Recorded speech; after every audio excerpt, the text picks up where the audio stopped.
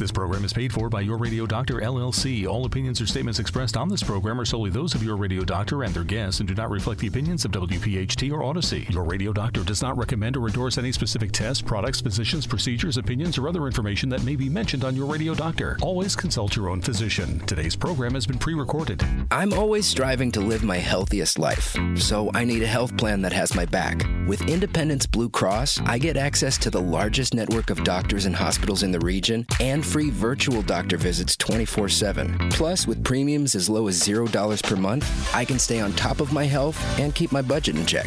Independence has given me coverage I can count on, and they'll do the same for you. Learn more about your coverage options at ibx.com. Talk Radio 1210, WPHT, WPHT HD, WOGL HD3, Philadelphia. From the Cherry Hill Volvo Studios, where relationships matter. Always live on the free Odyssey app. It's time for the Delaware Valley's first radio doctor. On call every Saturday afternoon at 5. This is Your Radio Doctor with Dr. Marianne Ritchie. Presented exclusively by Independence Blue Cross. Listen, 7 months or 10 months is an absolutely exceptionally short time frame to produce this vaccine. Your health determines your life, your longevity, and your happiness. Let your radio doctor lead the way with your medical education. Your Radio Doctor, Dr. Marianne Ritchie. Good evening and welcome to Your Radio Doctor. I'm your host, Dr. Marianne Ritchie. Well, I hope you all had a wonderful Valentine's Day as we continue learning important information about heart health. This week, our topic is heart surgery, which has evolved very quickly in many directions.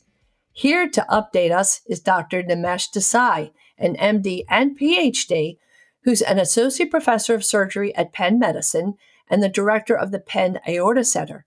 He's also a senior fellow in the Leonard Davis Institute of Health Economics at Wharton and holds leadership positions in the evaluation of quality of care in the Penn Heart and Vascular Service Line. Welcome, Nimesh. Thank you, Marianne. It's a pleasure to be here today. Well, so much great information to share. I'd like to start by painting a picture for our listeners. We learned last week or 2 weeks ago that the heart is a muscular pump and it sends out fresh, oxygen-filled blood to the circulation.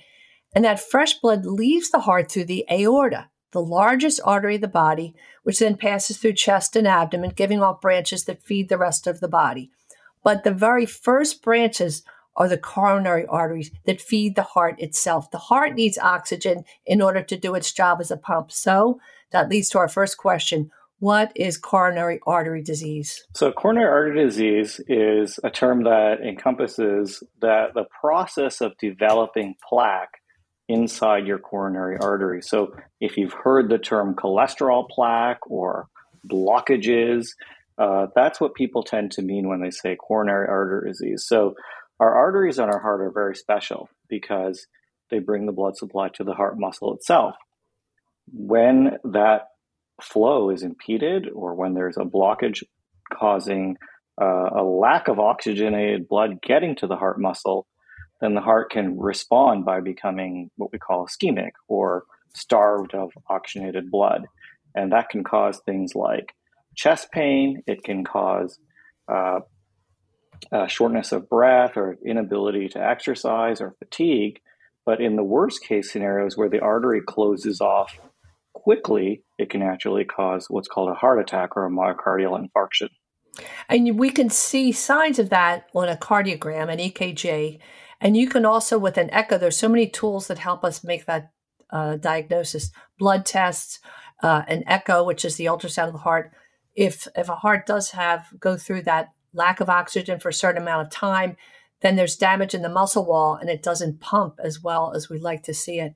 So we want to talk about the choices for therapy. Let's say somebody has a partial blockage and they have what you would call stable angina. Some people say angina, but angina, meaning depending how much of a treadmill you're on, are you going up and down steps? Are you lifting your grandchildren? Are you carrying heavy boxes?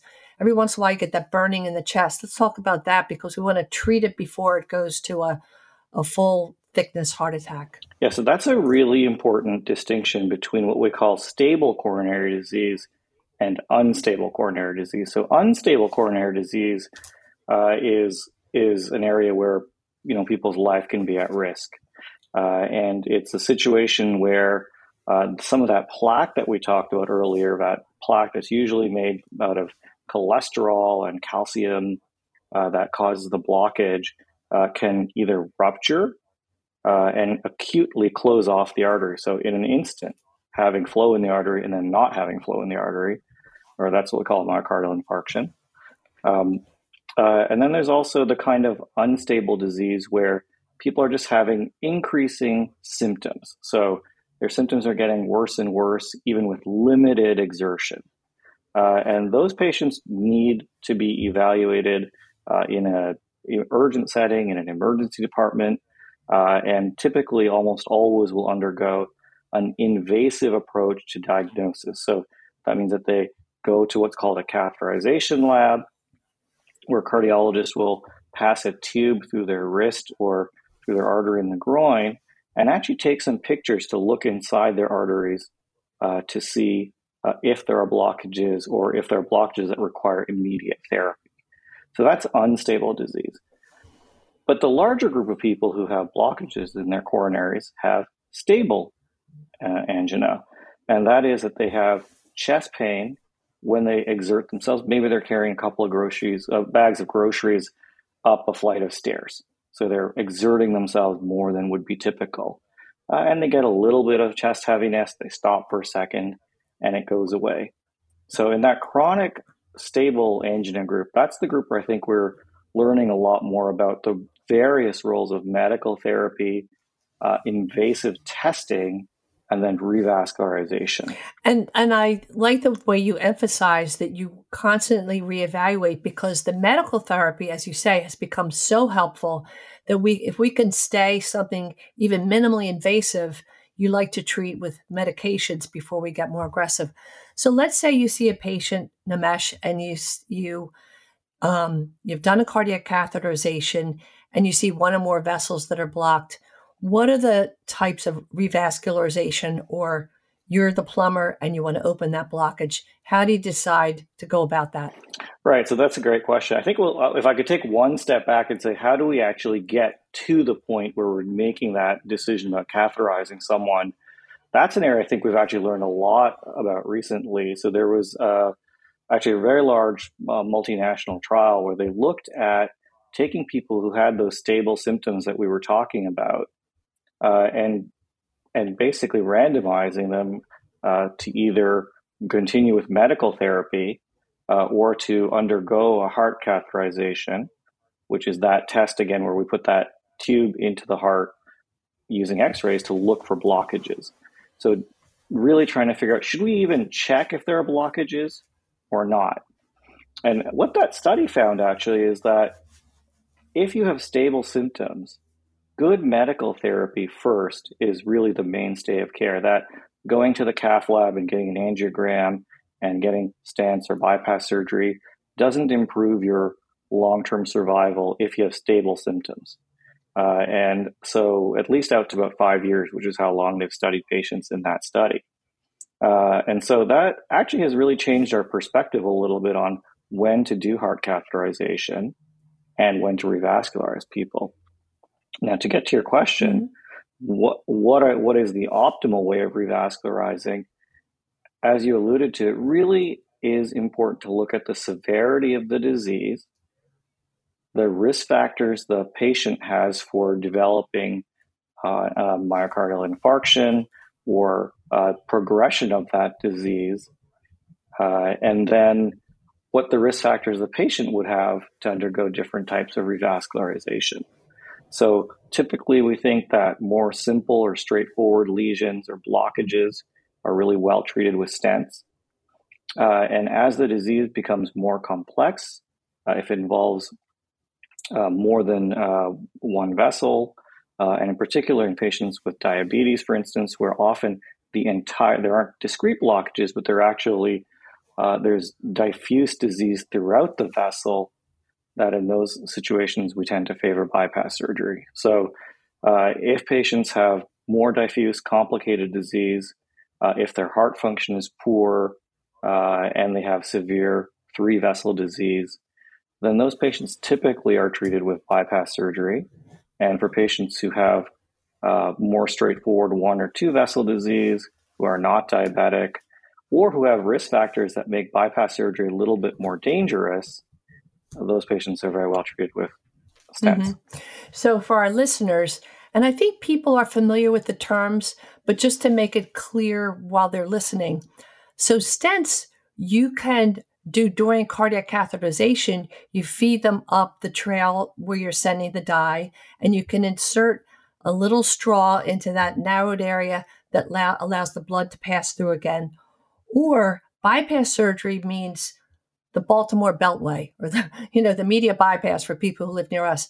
There's a road from A to B, but if there's a traffic jam, your cell phone gives you an alternate route. Bypass surgery means we take a vessel, a healthy vessel. It used to be veins from the legs, but now we take arteries are stronger, more muscular, and last longer, an artery from the chest, and move it to that blocked roadway.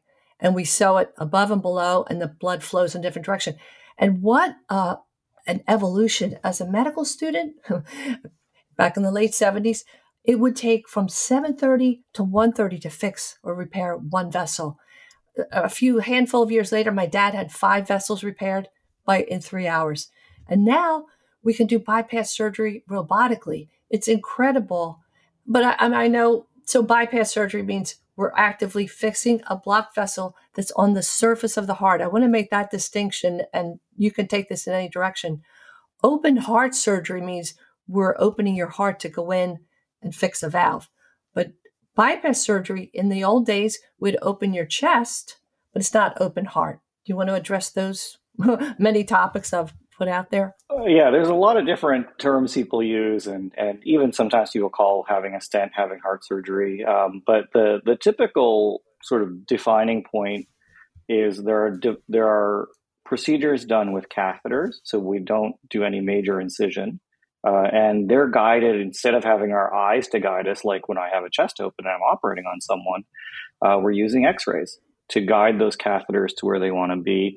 And typically that involves, if there's a blockage, ballooning that blockage open, then placing, as you said, that stent, that little wire mesh in there that has a drug on it, usually, to prevent the artery from closing back up again. So that's what stents are. And typically people use the term drug-eluting stents to describe the stent that has something on it that prevents the blockage from recurring in there.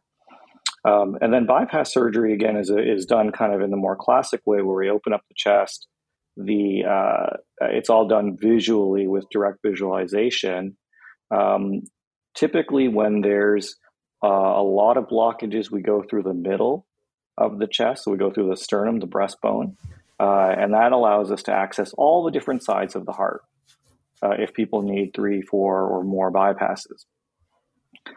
In situations where the disease is more limited, but we still think bypass surgery is favorable, or we want to do what we call a hybrid procedure, where we will use one arterial graft surgically, we'll put it onto the heart, and then also put stents and other lesions.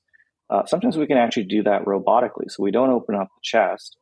We use a robot to access into the chest with arms that can let us take the artery on the chest wall, what's called the internal mammary artery, which is like the main survival benefit of bypass surgery, is having that internal mammary put on the front of your heart, that we can actually take that down robotically and then sew it onto your heart with just either a very small incision or just a few ports.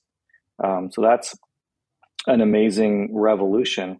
I had the privilege as a medical student, you were just talking about medical school, so I had the privilege as a medical student in the late 90s to actually scrub on the first robotic coronary bypass ever done in the world, the world's first completely robotic endoscopic bypass surgery, and that was done in Canada.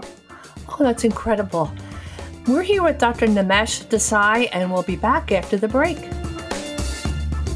Thanks for listening to Your Radio Doctor with Dr. Marianne Ritchie, exclusively presented by Independence Blue Cross. If you have a question for the medical mailbag, just send a note to doctor@yourradiodoctor.net.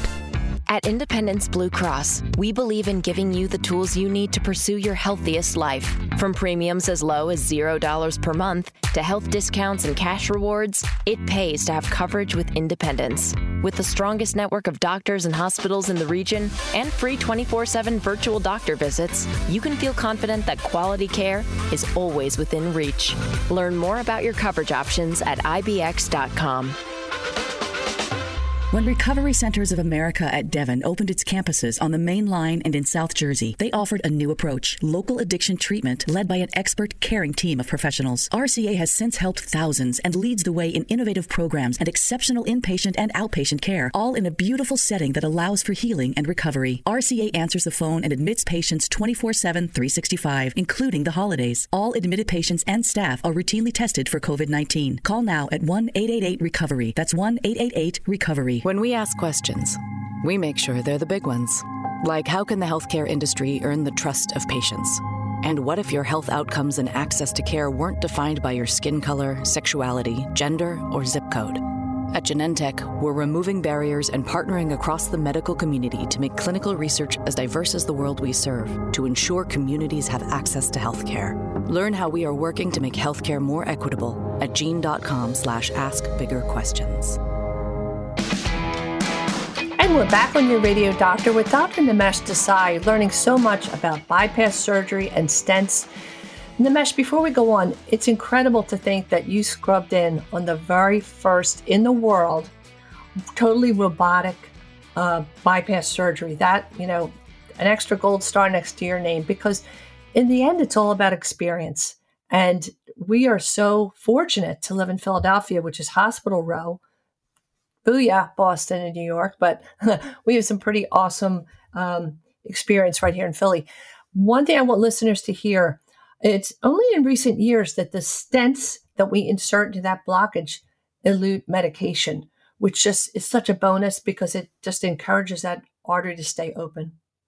And the other thing we talked about that I find very interesting is we're just starting to collect data and information to say, gee, if a person... You talked about looking at a patient and saying, what are their risk factors? Are they elderly? Do they have diabetes? Do we want to do robotic surgery in them because it's safer than opening their breastbone, possibility of infection and all those complications? So if we compare, does a person do well or better with surgery versus robotic? It depends on the patient to begin with, right? What is their underlying disease? Maybe we go with robotic in a healthy young person because their heart disease isn't as bad, but in an elderly person, we do robotic because it's less invasive. So we'd be comparing apples to oranges, yes? Yeah, I think there's a lot of different concepts that go into the decision-making there, but one of the things that I think is really important if you're going down the road of having any type of surgical revascularization, so putting some kind of bypass onto the heart, whether it's with a big incision, a small incision, robot, no incision, is you want to make sure that the most important blockages, the biggest arteries that supply the biggest part of the heart muscle are being definitively treated.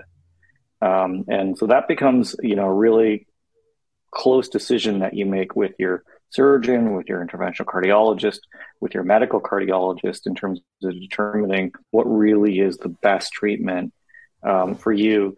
And, we really start thinking about people over their whole lifetime. Young person, you want to have a therapy, even if it's more invasive up front, that is going to last them 15 or 20 or 30 years. And I think those are things that also weigh into the decision. So let's say we have a patient who needs a valve repair, a cardiac valve repair or replacement. Maybe they've had a congenital. They were born with an abnormal heart valve. In the old days, I'm sure you used to see more people who had aortic stenosis or damaged aortic valve or mitral valve from rheumatic fever. Voila, antibiotics have wiped a lot of that population. We don't see that as much. So now tell us, what are the typical reasons why somebody might need heart valve repair or replacement? Right. So the heart valves are structures. There's 4 of them in our heart.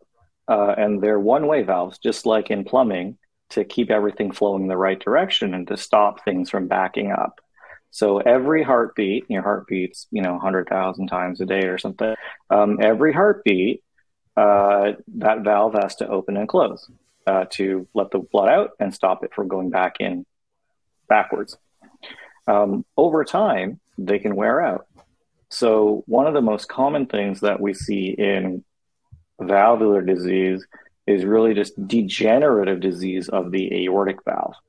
And that is that over the millions and millions of times that your aortic valve opens and closes over your lifetime, eventually it tends to wear out when you get into your leaves in the early 80s. There's also a large population of people, and by percentage it's not a large population, who are born with aortic valve that instead of having 3 sort of doors, what we call cusps that open and close, it only has 2. That's what's called a bicuspid valve. And that's present in about 1 to 2% of the population. It doesn't sound like a lot, but that's actually a pretty common congenital heart problem, probably one of the most common. And bicuspid valves actually carry with them a whole host of issues. So they can be associated with aortic aneurysms, they can leak, or they can narrow and not open properly. Sometimes they present even in early childhood. They can present at every point in life from young childhood to the 20s and 30s, where we tend to see leaky bicuspid valves, and then 50s and 60s, where we tend to see bicuspid valves that are not opening and closing well anymore. So in our practice, for instance, that's the most common reason that we actually intervene on aortic valves in people who are under 70. Wow. So in the end, I guess, Nimesh, there are 4 choices that you as the surgeon make with the patient. Is it going to be open the chest and open the heart itself? That's open heart surgery. Or some valves can be replaced with the catheter, people hear the expression TAVR, that stands for transcatheter aortic valve replacement. So we can either do it the old-fashioned open the heart way or the Star Wars way.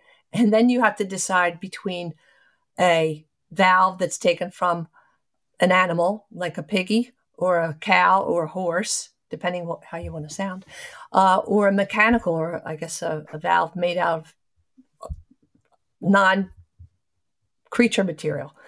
How do you make those decisions? All right. So this is where, I'll simplify it by talking most about aortic valve disease because it's the most common and the one where we have the most potential options. Is you always have to consider the lifelong, the life expectancy and the quality of life of the patient.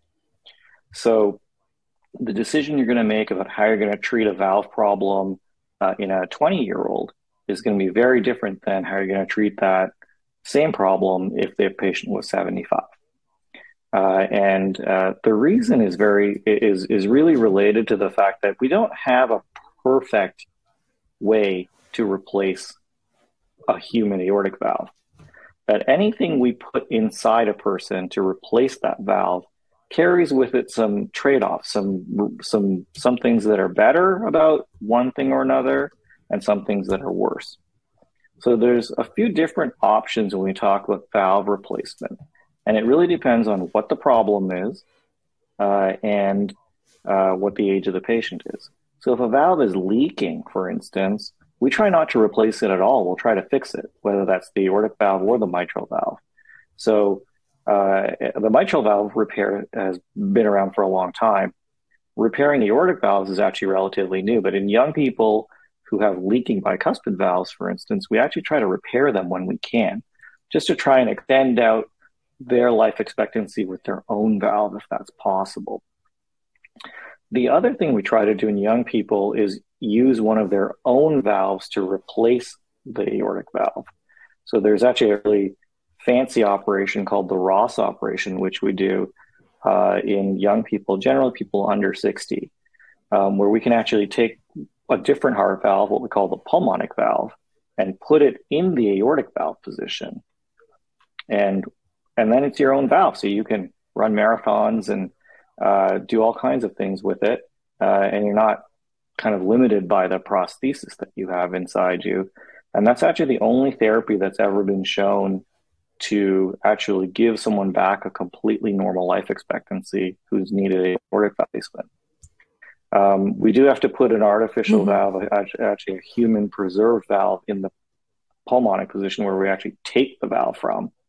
But that's well tolerated, and people can go with that operation for 35, 40 years. So it's a good operation for young people.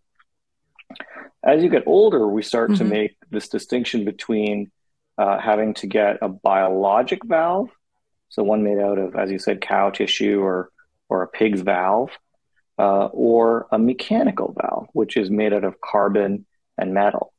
The downside of the biologic valve, and we don't have immune reactions to it typically, we don't reject it the way that we would reject animal tissue normally because it's treated in a special way, but over time they wear out. And they typically wear out somewhere between 10 and 20 years. And it's not always predictable. Mechanical valves, on the other hand, require you to be on blood thinners, a drug called warfarin, for the rest of your life. And that drug is a little bit of a difficult drug to manage because it basically works by offsetting the effect of vitamin K, which is really important in developing the clotting factors in your blood. So if you eat leafy green vegetables with vitamin K in them, for instance, it could change your level of the drug and actually make it less effective. So that drug needs monitoring, needs blood tests done every couple of weeks to make sure you're staying in the right level. So for people listening, if we're able to take valve tissue from a pig or a cow and replace a person's abnormal valve, it might last a shorter time, but they don't have to be on a blood thinner. If they get the artificial valve, they're committed to, well, it should last longer because it's mechanical. It's not going to wear down the way the pig or cow's tissue would. But some people can't tolerate Coumadin, so that's the trade name for warfarin. We did a show last week on blood thinners for people who want to revisit that, but warfarin is known as Coumadin or Jantoven. So there are people who can't take that for whatever reason. So what comes to mind then is, and this is why it's great to talk to you. You have such a broad experience. You're really going to guide patients to the right decision that's safest and gives the most longevity. Let's say you have a young woman who you say, gosh, this is something you were born with. We want to give you more than 10 to 20 years. We want to get you through the rest of your life with this. But she hasn't gotten married yet. She hopes to become pregnant, and pregnant women can't take warfarin. Can you use a different blood thinner, or how do you temporize or make a decision for somebody like that? So if you already have a mechanical valve, for instance, and you get pregnant, that can be managed with an injection, a Lovenox injection. I'd still consider that a little bit experimental, but there's been pretty good experience with that. So it's not an absolute no in terms of being pregnant with a mechanical valve, although it has to be monitored extremely carefully by a very knowledgeable and experienced team. And there are risks there that are certainly more than would be typical. But in younger patients, we really go for repair if we can. So keep your own valve. You don't need blood thinners there. Ross operation in the aortic position anytime we can in younger people. And then finally, if we have to replace the valve and have to use a prosthetic, to use a biologic valve in that situation. It's so great the way you explained the whole spectrum, Nimesh. Let's take a little break and we'll be right back with Dr. Nimesh Desai. Today's edition of Your Radio Doctor with Dr. Marianne Ritchie, presented exclusively by Independence Blue Cross, can be enjoyed anytime, anywhere, at your convenience. Just download the Odyssey app and search Your Radio Doctor. It's health education on demand. Hi, I'm Rob Strauber, Director of Intervention, one of your addiction experts from Recovery Centers of America. Today, I'm here to talk to you about intervention. Intervention is a very important step if your loved one is hesitant to access treatment, or if you're worried that your loved one's unwilling to get help. It is important that you speak with one of our certified intervention specialists here at Recovery Centers of America. Having a certified intervention professional leading your team really helps the family with guidance, with education, with an opportunity to take a look at how we can best help your family system and your loved one access the treatment that they need and that they deserve. Having a certified intervention professional also helps the family system in the fact that the professional guiding your team is up to date with the most up-to-date information, going-ons within the industry, with best practices on how we can help the family system help their loved ones access the help that they need and deserve. As you begin 2023 in a fresh beginning, reach out to Recovery Centers of America if you or one of your loved ones needs help with drugs or alcohol. Call 877-938-0618 or visit recoverycentersofamerica.com/Devin. We answer the phone and admit patients 24/7. Also, RSVP at rcaacademy.com for our free virtual continuing education course on intervention on January 12th. That's rcaacademy.com. I'm always striving to live my healthiest life, so I need a health plan that has my back. With Independence Blue Cross, I get access to the largest network of doctors and hospitals in the region and free virtual doctor visits 24/7. Plus, with premiums as low as $0 per month, I can stay on top of my health and keep my budget in check. Independence has given me coverage I can count on, and they'll do the same for you. Learn more about your coverage options at ibx.com. When you have orthopedic issues, you need a physician who eats, sleeps, and breathes orthopedics. You need an exceptionally specialized Rothman Orthopedics physician. They not only specialize in orthopedics, each Rothman physician only focuses on one area of the body, which means you can have confidence that you can get past pain and be what you were. Schedule conveniently online at rothmanortho.com. That's rothmanortho.com. When we ask questions, we make sure they're the big ones. Like when it comes to diseases, can we strive to treat, prevent, and even reverse them? And how can we make healthcare more effective and more affordable? These are the types of questions that can help impact the lives of so many patients, that help push the boundaries of innovation and healthcare for all communities. At Genentech, we are the pioneers of the biotech industry, tackling some of the biggest questions in healthcare. Learn more at gene.com/askbiggerquestions. Your radio doctor, Dr. Marianne Ritchie, now Saturday afternoons at 5, presented exclusively by Independence Blue Cross. This program is paid for by Your Radio Doctor, LLC. And we're back on Your Radio Doctor with Dr. Nimesh Desai. Nimesh, we were talking about valve repair and valve replacement. One of the things that comes to mind is if a patient has a replaced heart valve, be it biologic tissue from an animal or artificial, please be so mindful. If you have a fever, contact your doctor immediately, because your body thinks that valve, either from another being or artificial, as I said, metal and other materials, your body thinks it's a foreign body. So if you have bacteria in your blood from a cut or maybe a urinary tract infection, that bacteria can land on the heart valve, and what can happen? So when those devices we put inside your heart get infected, it's a big deal. It's a very life-threatening problem. It often, not always, but often requires another open heart surgery to take that infected valve out.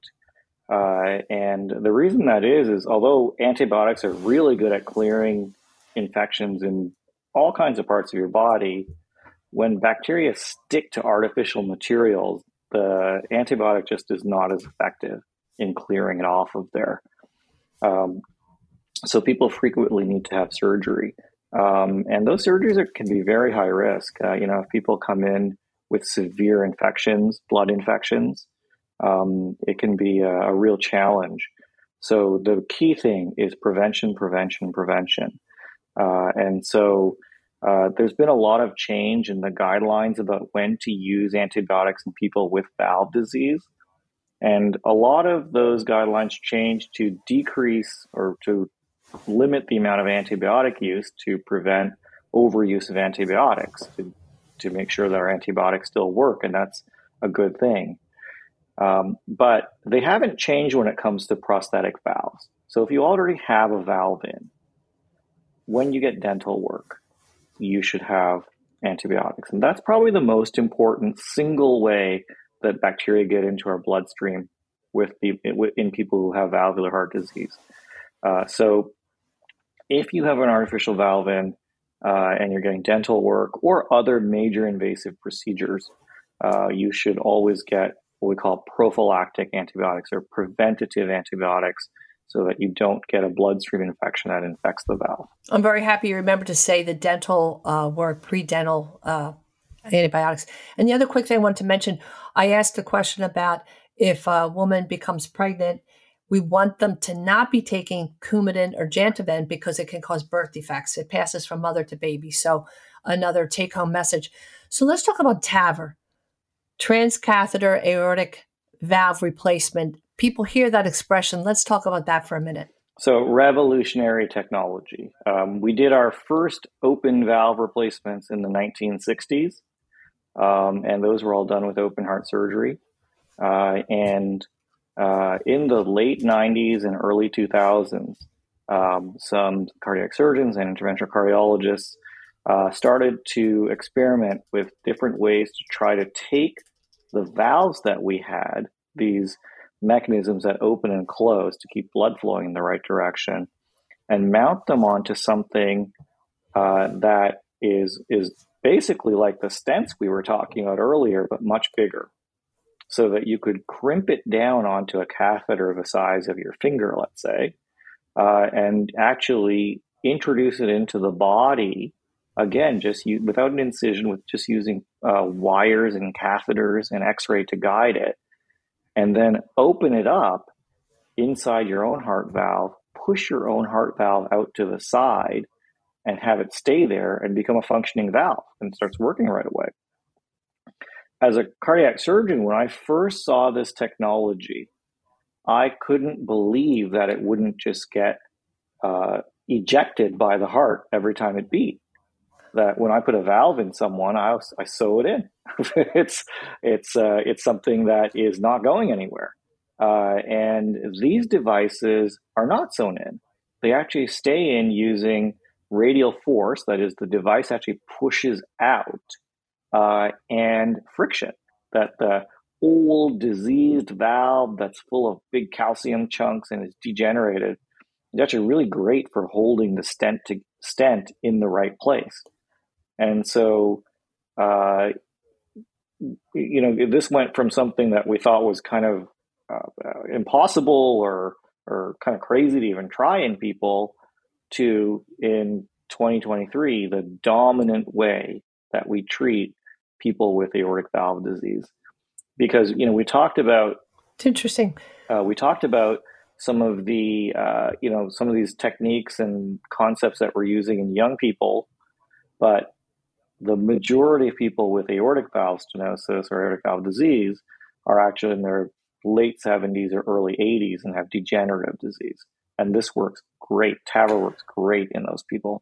That's what I was going to say, because it sounds like you need a little texture. Do I sound like an interior designer? You need a little texture for the new valve to catch on. So in a younger person, it might not serve them as well, but you judge every case differently. And if that's the case too, are there any negatives to going with the non-invasive? In my mind, I think I want you to get in there with your hands and open up that tomato and get in there and see the valve and sew it in, like Betsy Ross. But what you're saying is, aside from, we always want to cause less pain to our patients, but pain is kind of temporary. If opening the heart up and getting right in there is better, but we have data to show that the transcatheter approach less likely to cause trauma to the patient, infection, and all those side effects. So, we have to stay humble, right? Tincture of time.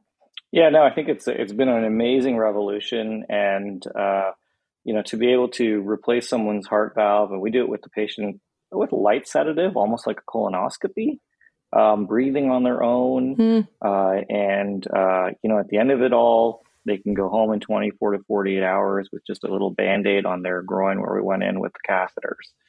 And so it's a remarkable technology. In terms of the concept of risk, we've talked about older patients, people who have more comorbidities. It's definitely either as good or better than the open operation. I think in younger people, we're still figuring out what role TAVR has.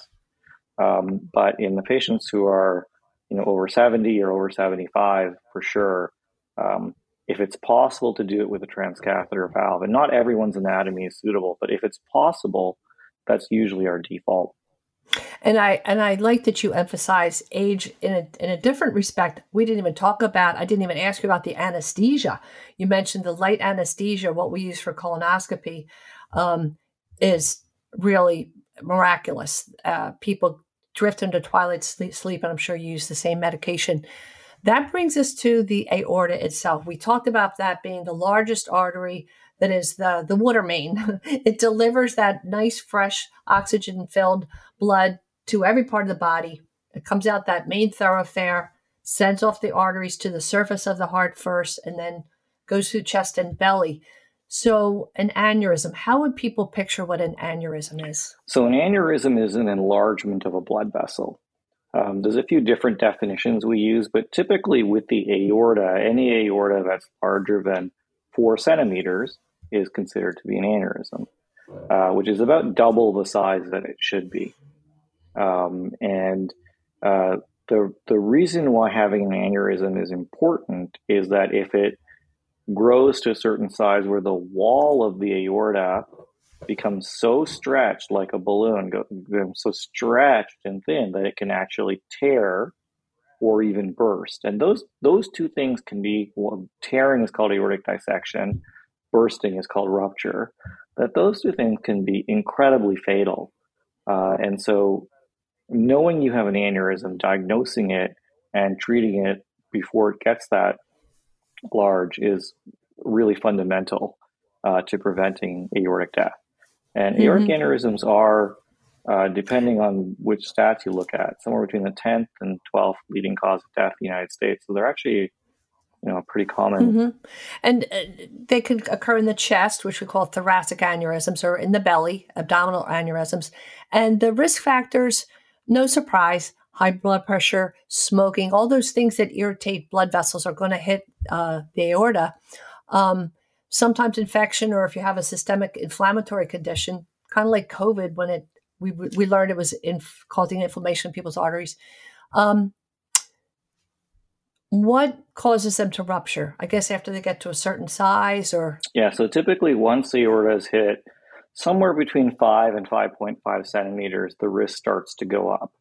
And abdominal aneurysms and aneurysms near the heart, or what we call the ascending aorta, have a bit of a different pathology. The abdominal aneurysms are typically from high blood pressure and smoking. The aneurysms that are closer to your heart often are more related to things called connective tissue disorders, or alterations in the proteins or the different substances that make up our aortic wall, muscle, collagen, all these different things that actually hold our aorta together. And it causes the aorta to become unhealthy in one of its layers, and that actually causes the aneurysm to form. One of the things I think that's really evolving is this idea that the aorta is an organ, that it's actually a living thing. It's not a pipe. It's actually an organ that's alive. And a lot of the things that we do, like have high blood pressure or smoke, can actually influence its function and hurt it.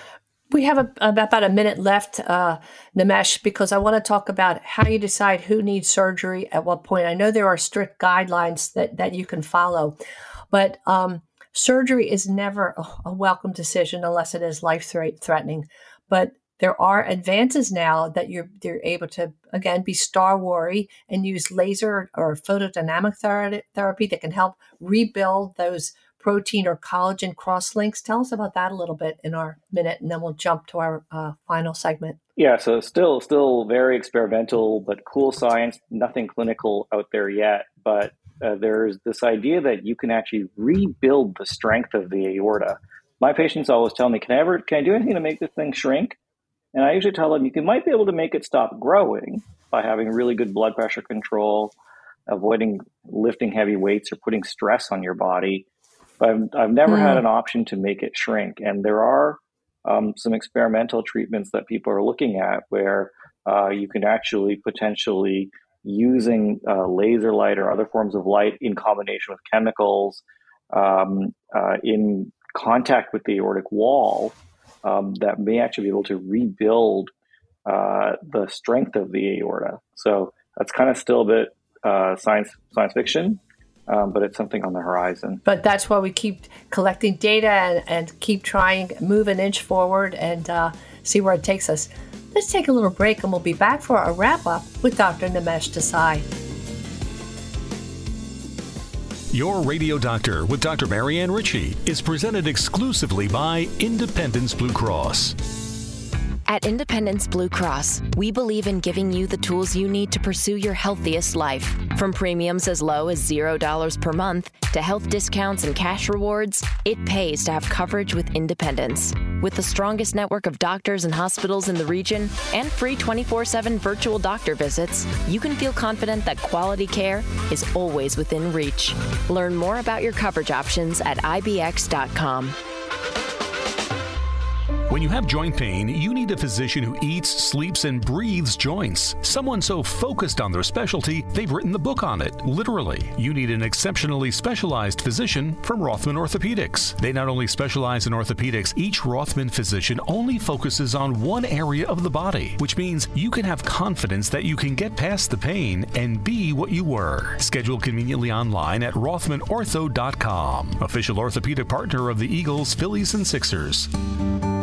Now, your weekly prescription brought to you by Genentech, the science-driven company that pioneered the biotech industry to transform how we treat the world's most complex health problems.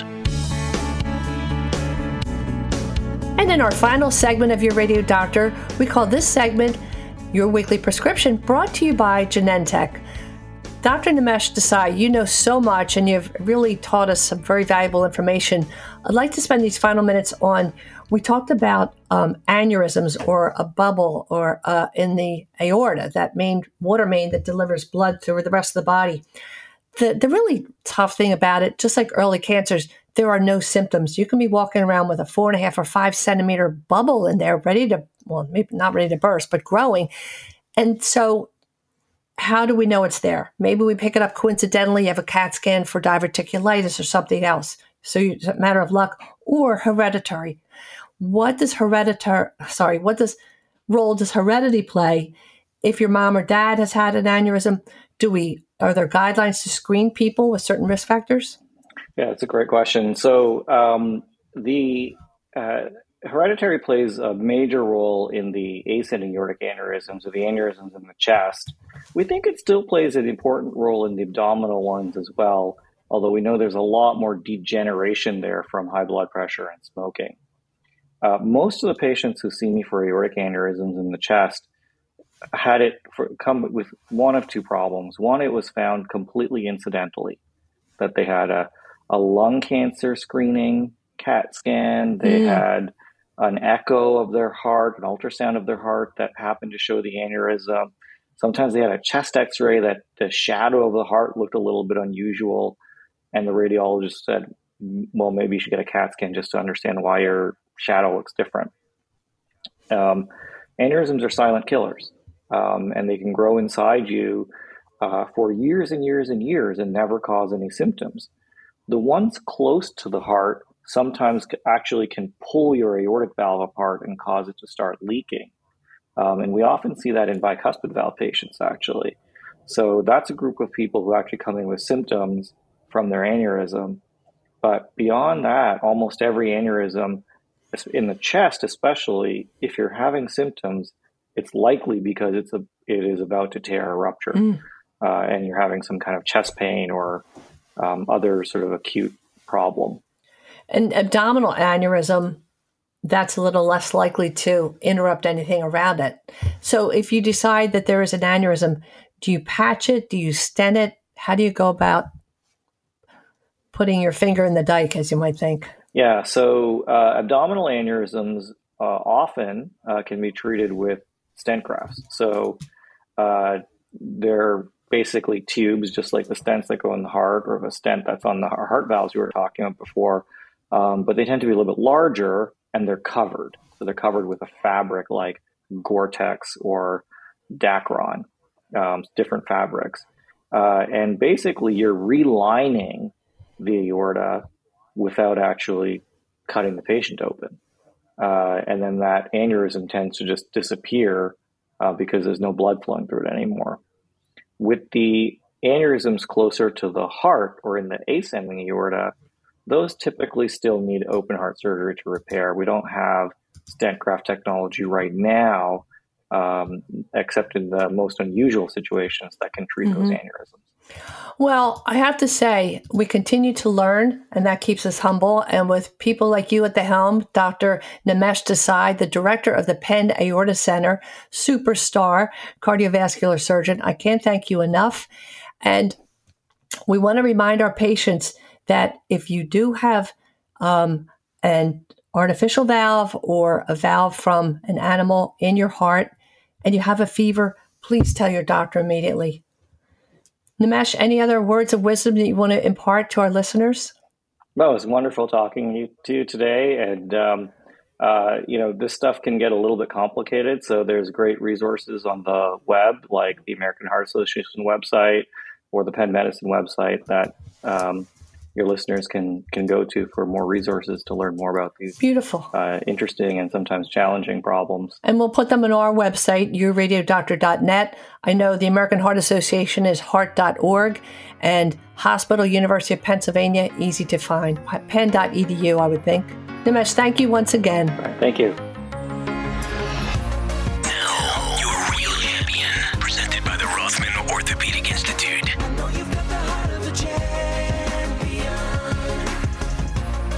And now for your real champion, I call this segment, Keep Calm and Love a Tow Truck Driver.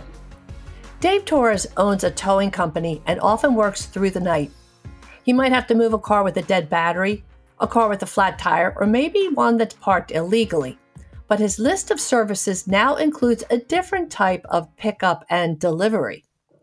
Just after midnight on January 3rd, Dave was traveling on a dark street in North Philadelphia, 9th and Wyoming to be exact. He noticed a car that was pulled over. Someone stopped briefly and then left. He could see a woman in the car waving for help, so he got down from his tow truck and approached her. What happened next is hard to imagine. He asked the woman if she was all right. She explained that she had just delivered a baby. He was shocked at first and didn't believe her. She was hugging the steering wheel, frozen in pain. He called 911. While he waited for help, he left the phone on speaker so the dispatch operator could give him instructions. Dave lowered the back of her seat so she could lie down. He removed his sweatshirt, then his own T-shirt to wrap the baby on this cold January morning and place the baby on his mother's chest. The operator explained to Dave that he'd need to tie the umbilical cord. He took a shoelace from a sneaker in the back seat. Once he tied the cord, the baby started breathing. Finally, the rescue team arrived and took the mother's, Latasha James, to the hospital with her beautiful new little baby boy. Dave then took the keys to her car, parked it in a private lot where it would be safe until Latasha was discharged from the hospital. Latasha's story began on January 2nd. She had given birth before, so she didn't think the symptoms she noticed through the day represented labor. The baby wasn't due for another month. By 11 p.m., her water broke.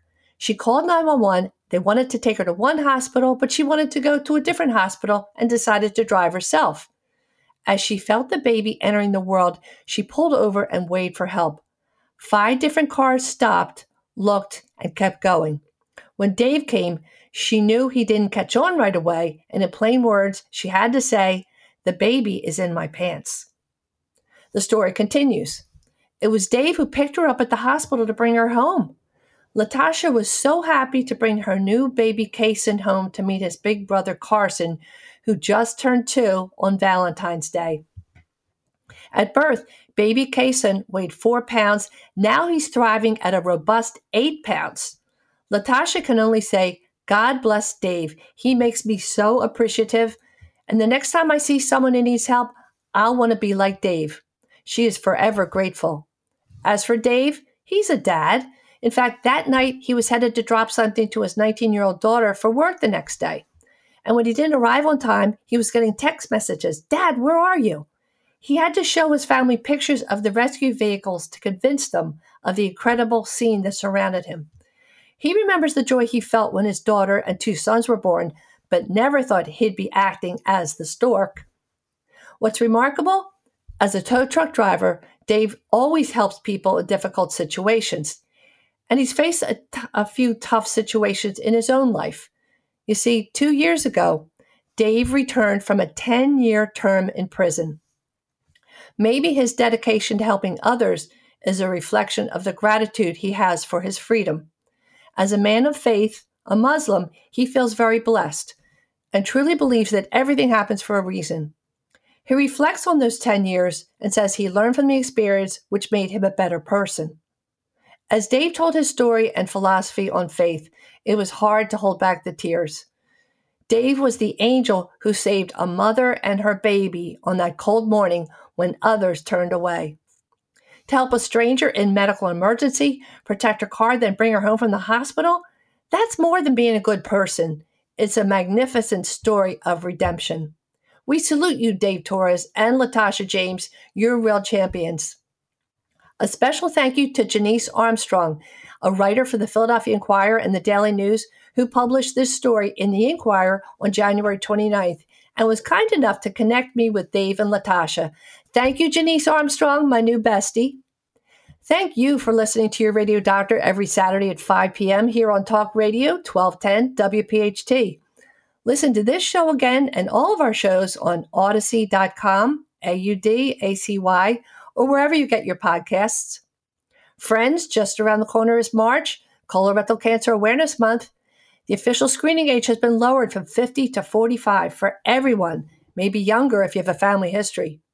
Join the Blue Lights campaign. Put a strand of blue lights on the front of your home or business, then send a photo to bluelightscampaign@gmail.com. Share the message that screening saves lives. Next week, show number 150, an anniversary show with the return of Dr. Paul Offit, international expert on COVID. We'll take a look back where we've been, the state of the pandemic now, and what we might see in the future.